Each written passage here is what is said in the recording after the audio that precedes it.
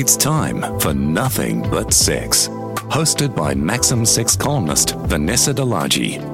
Fierce, unapologetic, politically incorrect, the topics will whet more than just your appetite. Let's journey through taboo sexual terrain with a delicious earful of nothing but sex. Here's Vanessa. Welcome back. Today I want to discuss the pure female lie, that magical fantasy land where women are holy angels of purity and have no sexual agency whatsoever.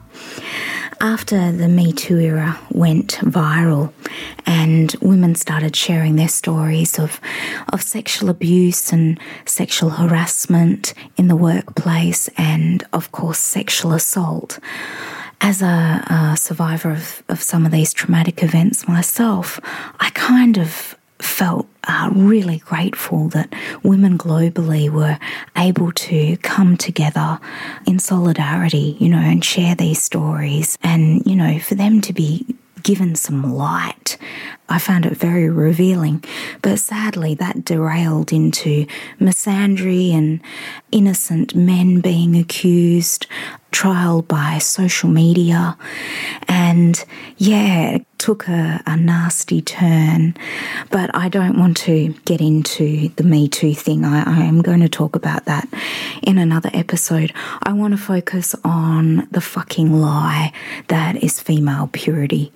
And basically the lie starts all the myths around female virginity.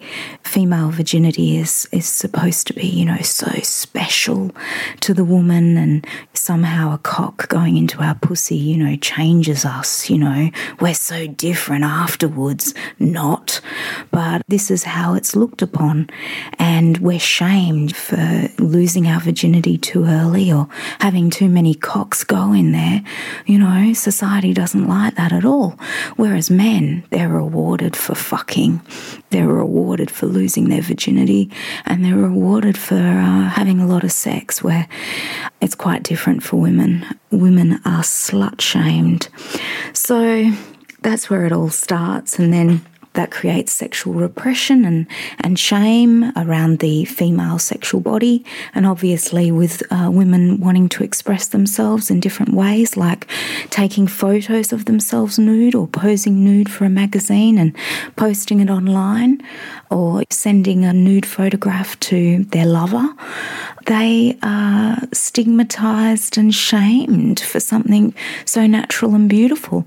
I upload nudes to my website, and it is so empowering. I mean, it's wonderful to feel good about my body, and it's wonderful to be able to express that via creativity and photography and art and film.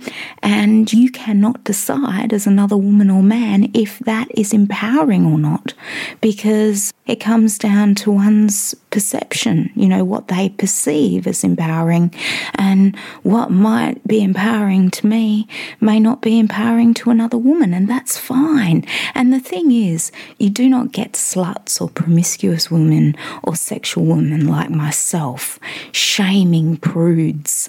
We are always reacting to prudes.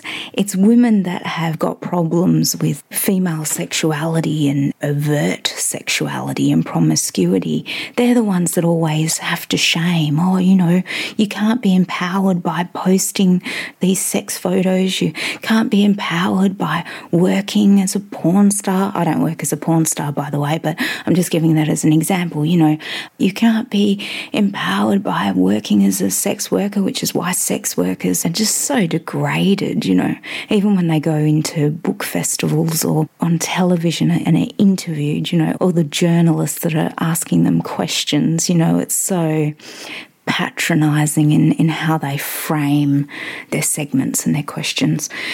But anyway, so it's no wonder that females feel so scared to be so proud, you know. An example is when a woman takes on a football team or a rugby team, and, you know, she goes back to the hotel room or invites them back to hers, and they all go through and she has a great time, and then she wakes up in the morning with regret. Probably not regret, she probably had so much fun, but that fear of how society is going to judge her, how her family is going to judge her, losing face for the family and people that know her. And we haven't seen any woman that's come out of a massive gangbang with a sports team and, you know, held a press conference with journalists and looked them straight in the eye and said, yeah, I fucked 26 blokes. It was fucking fabulous. Well, let me tell you, if I end up fucking a sports team, I'm going to hold a press conference, and I dare any journalist to look at me and question my motives. That's what I want. I want a woman somewhere in the world to fuck a whole sports team. The media finds out about it, and then they hold a press conference and they're just so sexually fierce and own it. I think that would be awesome. But it's never the case. It's like, oh, you know, I was raped. Or, you know, I'm not saying that once you go back to the hotel room, you know, once you say no, if anything happens after that, it is rape. But I think women are raped, and I think that a lot of it is fabricated too. If I was to go back to a hotel with 25 guys, I would pretty much say that they're not inviting me back to, like, have a cup of hot milk. Well, it is hot milk, but it's a different kind of hot milk. And it's also like in education systems, like in America, there was a maths teacher. I think she was a maths teacher. She might have been a science teacher.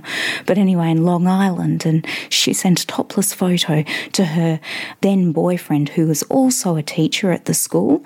And somehow it got uploaded online. I don't know whether the boyfriend did it, but she didn't give any permission or consent for this photo of her that she sent privately to her adult boyfriend to be uploaded online.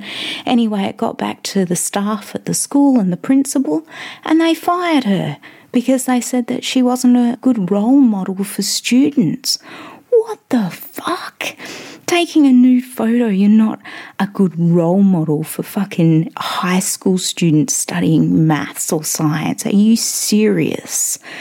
She's an adult woman. She can do whatever she likes, but apparently you can't.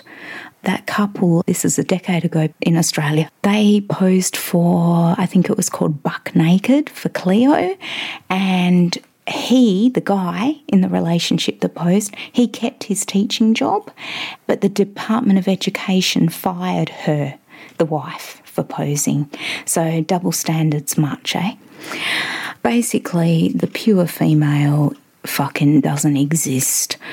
She is masturbatory fantasy of Christians, and the sooner we bury her, the better.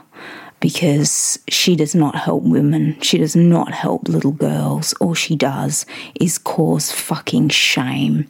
And if I have a little girl, I don't want her growing up with fucking feeling ashamed of her body, ashamed of her pussy, ashamed of masturbating, ashamed of fucking everything.